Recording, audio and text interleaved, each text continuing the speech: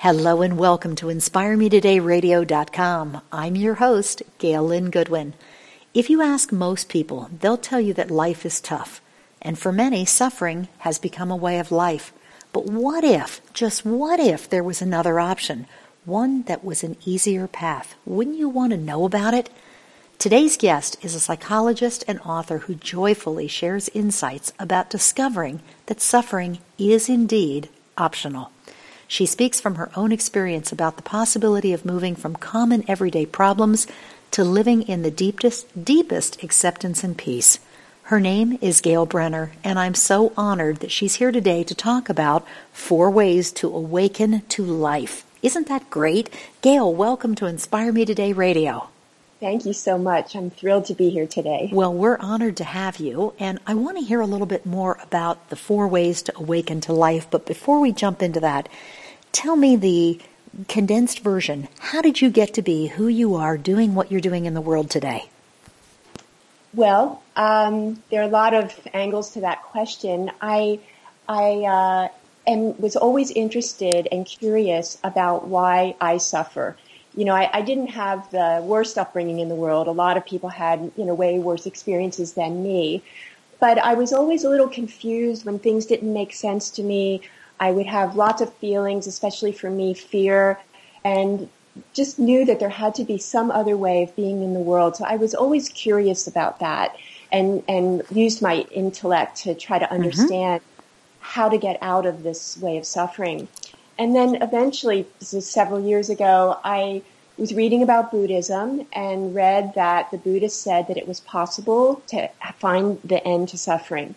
And I didn't understand it, and I didn't know what that actually meant or how to do it, but something in me just lit up, and I knew that that was true. And that set me upon a quest to figure out how not to suffer.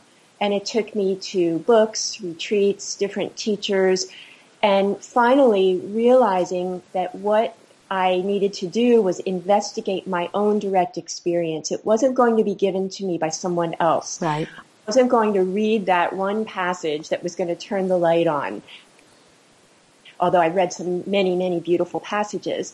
But what I needed to do was look into my direct experience in the moment to see what was actually true. And that was the turning point for me. Well, a lot of people will read or will hear that suffering is optional, and they'll say, yeah, well, that works for other people, but not for me. I mean, you don't understand my life. So talk to me a little bit from that standpoint. I mean, people could look at you and say, she's this accomplished author, just on and on and on of who you are, Gail. And they'd look at you and say, but that's her. Yeah. She wouldn't understand my life. I have adversity in my life. So I'm guessing that being that you are a human, you also have had adversity in your life. So talk to me from that standpoint. When did this knowledge come into your life? And if it, regardless if it's 10 years ago or yesterday, how do you use it in your everyday life to overcome adversity and fear when they pop up now? Yeah. Well, adversity and fear are great starting points because they're common, like you're saying, common human experiences. Everybody experiences adversity. So let's use that as a starting point. So you say, well, I've experienced adversity. So then I would begin to question, what is that? What does that mean to say I've experienced adversity? And you may tell me a story about something that happened to you when you were young or several years ago. And already we're beginning to unpackage what we're talking about by adversity. So it's a story that we tell ourselves about something that happened. And then there might be feelings that accompany that story. So then you tell the story in your mind, and then you realize, oh, I'm sad when I tell that story, or I feel afraid when I repeat that in my mind. So already we've really opened up a lot of possibility here in looking at the thoughts that appear in the mind and the feelings that appear in the mind and in the body, in the heart, and to really investigate those to see what they actually are to get to the bottom of them. Excellent. And so when fear or adversity pops up in your life today, do you have a specific process or way that you attack it? Or that you embrace it, or that you deal with it? At this point in time, I've come to take none of that seriously. I love it. No, seriously, I love that. Yes, right. And I don't mean to make light of people's suffering, because I have a great deal of compassion and empathy for people who experience suffering, because I absolutely know what that's like. But I also know that suffering is a story that we tell ourselves in our minds, and feelings, and let's talk a little bit about feelings, because a feeling, let's say fear as an example, is a label that we give to mostly physical experiences that we have in the body. So if you take fear, if you say, does fear show up in your body? Everybody says yes, because you feel nervous, you feel fluttery, or pit of the stomach, whatever. Pit of the stomach, vibrations of different kinds that are uncomfortable. And so we can see, okay, there are these physical experiences, and then we label them as fear. So I invite people to ask, what happens if you take away that label of fear? What's left? And what you find are physical experiences. And then when you realize these are just physical experiences that come and go, that we are aware, we're just spacious awareness. We're here. We're available to what happens to us. And these experiences come and go in awareness. And when that's the case, without the story and without the label of fear, then these experiences become way less threatening. I love that. I mean, if I look at times in my life where I can remember feeling fear, it was usually apprehension, nervousness, and sometimes even excitement. Yeah. Yeah. Which are a lot less scary than that big fear word. Absolutely. And excitement is it's a great way to think about fear, but to know also that it's really just the physical sensations. And we can make the choice then to not repeat that story about, oh my God, this is going to happen, or that happened last time I did it, so I'm afraid it's going to happen this time. Those are thoughts that when we attach to them, we limit our possibility. We limit the way that we think about ourselves and our identity. So that if you buy into fear like I did for many years, you end up thinking of yourself as fearful and someone who needs to, for me it was challenging my fears, and why can't I do the things I dream of, and why am I feeling held back? I would live in that kind of mental suffering. And when I realized that that's what I was living in, I wasn't living in the possibility of what I could actually do. I was living in the mental suffering about why what I wanted to happen wasn't happening. And I was feeling the fear, and that was my actual reality. And when I saw that, I could choose differently. Isn't that wild? Isn't it wild that when you realize it really is a choice? It's absolutely a choice. One of the things that I did, Gail, that opened my eyes to this was bungee jumping. And I don't know, have you ever gone bungee jumping? No, I haven't. I have. I've done it half a dozen times. And it's still the same absolute sheer fearful terror every single time. But my reason for even bringing this up is when you get out there and your feet are tied and you're ready to just dive off this, every single part of your physical body is screaming at you that this is the stupidest thing you could possibly be doing. But once you feel that fear and do it anyway, it is the single most exhilarating, enlightening, oh my gosh, wow feeling I have ever known. That's awesome. And what that does is it busts that whole idea we have around fear. Exactly. And it makes me feel that worst terror and worst exhilaration were a breath apart. So at the times that I'm feeling that terror now, for whatever reason, I mean, obviously if I'm being chased by a grizzly bear or a saber-toothed tiger, it might be a little bit different, but very seldom do we put ourselves in those kind of situations. It's usually this mental tiger that's chasing us. That's right. And when you take that extra breath, okay, I've jumped. Yes. Then you're there. Exactly. And the point you're making is really important because, I think people sometimes have the misconception that they have to get rid of fear. And you don't have to get rid of fear. Like when you bungee jump, you might bungee jump another 10 times. You might still feel afraid when you're standing Every there. time. Yeah, but that doesn't mean you don't do it. So it's not about getting rid of fear. It's actually in a certain way about making friends with fear and say, hello, fear, here you are. I get that you're here. So you're not resisting it. You're accepting it and bringing it in. But by doing that, you then can make a conscious choice about what you want to do next and how you move forward. You know, it's funny, I just had another interview right before yours, and the woman who I was speaking to, one of our other luminaries, was talking about fear in terms of the metaphor of a grizzly bear. And I live up here in northern Montana, where we have grizzly bears.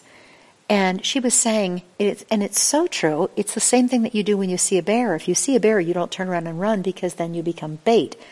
But if you just calmly, lovingly, gently talk out loud to reassure yourself and to reassure the bear while slowly backing away, 9 times out of 10, you're fine and so is the bear. Absolutely. And so I thought, wow, to put it in those terms of to lovingly, gently talk to fear. Okay, fear, I know I'm feeling this, but that's okay. And I'm going to be just fine, you know, and talk your way through it, I thought was absolutely, utterly brilliant. Yes. And that's exactly, you're saying the same thing. That's right. And it's not just about fear, it's about everything. Because when we resist, we've all heard the phrase, what we resist persists. Sure. And there's an absolute truth to that. So when we don't welcome fear in as an example, then we're resisting it. And then it has power. But when we bring it in, it begins to lose its power because we have a choice about it. And it begins to break up that identification. And it's true of anything. Like say that you hold on to some painful story from your past. When you begin to question it, when you say, okay, let me really look at this story. What is this? It's a series of thoughts. It's seeing how it affects your life and really, really seeing it with very clear vision, like a laser light, to shine the light on it, to see what it really is. Then you can say, okay, now I have a choice. I can continue to repeat this story and identify myself by these limitations, or I can choose differently. I love it. You know, it's funny how the universe loves me enough sometime to help send me messages in duplicate and triplicate.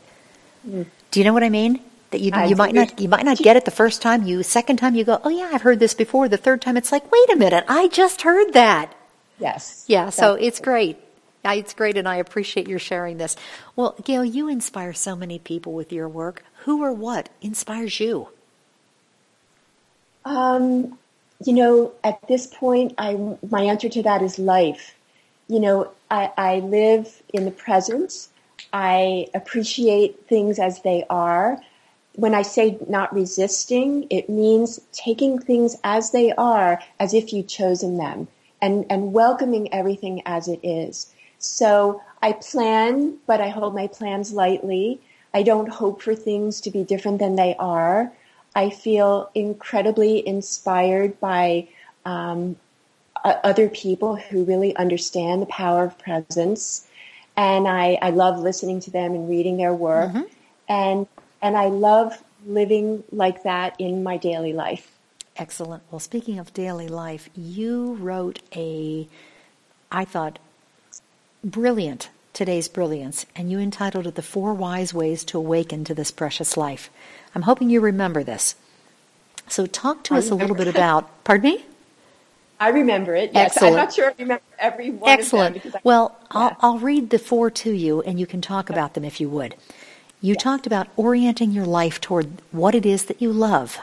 Yes. That's your first one. Essential. So, let me... Should I speak to it? Yeah, please, speak. Yeah, speak to it. Well, or collectively, your choice. Do you want me to read all 4? Let's do one at a time. Okay. If that's okay. Sure, yeah. Of course, go for it. So orient your life toward what you love is so important because I think people, again, have a misconception that, someday the light will shine. The heavens will open. Yes, we wait. We put off our happiness to some other time. And that's a misunderstanding because happiness, peace, everything we already want is already here right now. We're absolutely fulfilled when we stop seeing ourselves as limited entities, just running around separate from one another. So all of that is possible to us, but it's about countering the power of the conditioned mind, because it's the mind that convinces us that we're other than what we really are. The mind says you're small, you're limited, you lack things, you're destined to be unhappy, you're not going to be successful. These are thoughts. This is what the mind tells us, and these can be powerful conditioned thoughts. You're leading right into number 2. Be willing to question everything you see, what is actually true. To see what is actually true. So as your mind is telling you all those, you're not good enough, you're not thin enough, you're not pretty enough, you're not rich enough, you're not whatever enough, you need to step back and see, is that really true? That's right. And going with the first point, you have to be very diligent about this, because the power of the conditioning is very strong. I mean, this is what happens in most people in the world. You know, we're actually talking to a rarefied few. I know your audience is quite large, but you know, most of the world out there, the X number of billion people, live in their minds and not attuned to what's really possible. So it's so exciting to be able to talk about this possibility, because what we need to do is orient our whole lives toward what we really want for ourselves. And that means in who you associate with, the things that you do in your spare time, what you think about. Like if you stop at any moment and you say, what am I thinking about? What is my reality right now? You might say, well, this is not the reality that I really want for myself. I'm just catching myself thinking about all the things I haven't done, and I'm feeling stress. So that's a reality that you can choose in the moment once you become aware of it. So you have to be very diligent and be on fire for what you really want for yourself. Talk about don't be a victim. Yes. Because that, I think, is a huge one for a lot of people. Absolutely. Yes, because if we believe our stories that come to our minds, we think of ourselves as a victim. We blame other people. If only she had done something different. If only this had happened and I'd gotten that job. I mean, we can repeat the if onlys forever. But what that does is it creates this misbelief that happiness is not here right now, that if only something else would happen, then I would be happy. But that's about the future. And the future just continues to perpetuate this search when you think about it in terms of the if onlys. But what I want to say is stop the search to get something that you don't think you have and look deeply into your experience right in this moment so you can realize that everything you want is already here. Which leads us right into living in the yes. Yes. Yes. Yes, yes, yes, yes, yes. How can you not? It's great. That's right. It's about not resisting. It's about seeing things as they really are. So say that you have a compulsive habit of some kind, even an addiction. Say you drink too much alcohol. You say, okay, yes, I drink too much alcohol. I need to tell the truth about this. And then you can begin to unwind it. What's driving me? What do I really want? What feelings do I need to face that I've been ignoring? When you open up and you be so open that you're willing to see everything. And you were talking earlier about being loving with yourself. When you're open to what's actually your direct experience, it's the most loving way you can be with yourself. To let yourself be as you are and accept things as they are. Then you're letting go of that internal war. I want things to be different. I want it this way, but it's that way. You let go of all of that resistance and you lovingly accept things just as they are. And there's a tremendous amount of peace that comes with that. Absolutely. And you know, you're in really good company, Gail, because when I interviewed Richard Branson, we were talking about the British Virgin Islands a little bit ago. Richard was one of my favorite interviews, and he's actually known to his board as Dr. Yes, because he says yes to everything. He said, if it sounds fun, you say yes. You worry about the details later. That's right. And I thought, what a brilliant way to go through life. So, yes, I agree that living in the yes is a really positive thing to do. But let me ask you in practical terms, how do you do this? And what I mean by that is, do you have specific steps or practices that you do almost ritually each day to keep you on track, that you don't buy in and you don't fall back into that hustle-bustle mentality? At this point in time, my sensitivity has gotten really strong. So when I'm off, I pick it up very quickly, like within a matter of minutes, or like it didn't last a day. But earlier than that, I needed to do some practices. So one that I would really recommend to people, I know everybody does, is to be quiet, to sit, whether you call it meditation, whether you take a walk in nature, just to let yourself be quiet for some period of time every day, because it allows you to tune in to what's actually here. It allows you to begin to be receptive and to listen rather than to think that you need to do and solve everything. So just being quiet is really, really important to be a part of our experience. Secondly, I would suggest some period of time every day, like at the end of your day, look back and say, where did I get caught? Where did I have a reaction? When I was speaking to someone, or feeling stressed about something, or I got angry at something, let me just stop and with a clear mind, because the reaction is over now, let me just take a look at what happened. What was that trigger? So let's say I got angry about something. What was that? What actually happened? What thoughts were going through my mind? How did I feel in my body? And can I unwind that and just let that all be here? So that kind of investigation, at least once every day, if not often, more often than that, is really helpful in countering that strong conditioning of the mind. Because if you don't do that, the mind will take over, and then you live a life according to these constructed thoughts about how you think things should be, not how they actually are. So you need some practices like being quiet, investigation. You might write about some things to so that you can counter that conditioning. And I also, what's been very helpful to me is retreats and listening to teachers who you think are helpful to you, reading important books and blogs or whatever that you think are helpful. So all of that stuff, which really gets to the first point about orient your life toward what you love. If this is what you want, if you want to figure out a way out of your suffering, talk to the people, listen to the people who you think really can help you and guide you, and make that a part of your everyday life. Outstanding advice. Great advice. And I'd have to add, continue to listen to podcasts like this with amazing luminaries like Gail Brenner. So, Gail, I'm very grateful for the insights that you've shared with our listeners so far. And I know you may have already said some of these things, but again, if you were to summarize your greatest wisdom, wrap it up in a paragraph, what have you learned that you'd want to pass on to others right here, right now?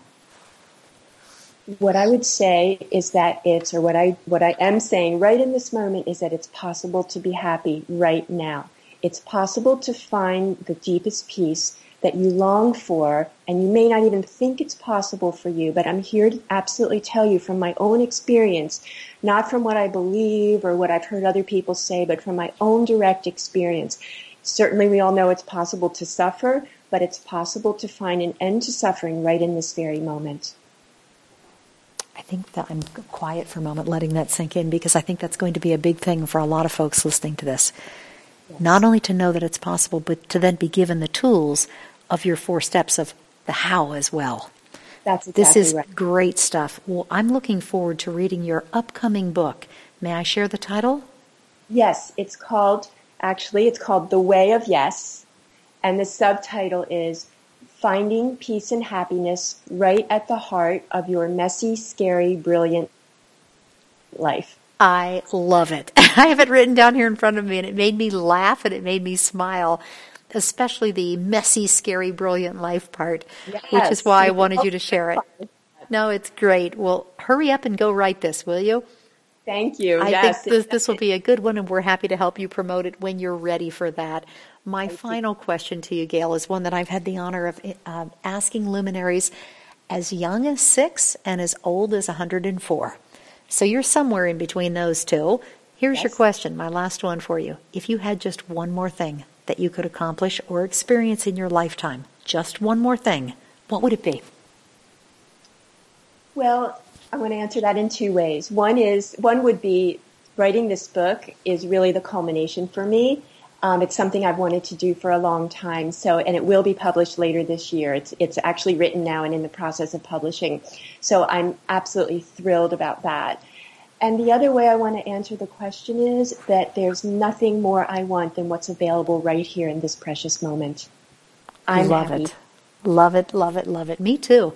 I do my Good. interviews on my little bouncy ball, and I'm bouncing, so I can always tell when things resonate, when they're true, for me as well. So thank you again for being with us today. Do you have anything else you'd like to share? Oh, I should jump in and also make sure I mention to our listeners, just come on back to inspiremetoday.com, put in Gail, spelled the same way as me. Isn't that cool? Gail Brenner, Brenner, and we will put the links there to when her book is ready, where you can purchase the book, and also to her really wonderful Today's Brilliance. I think you'll enjoy reading that as well.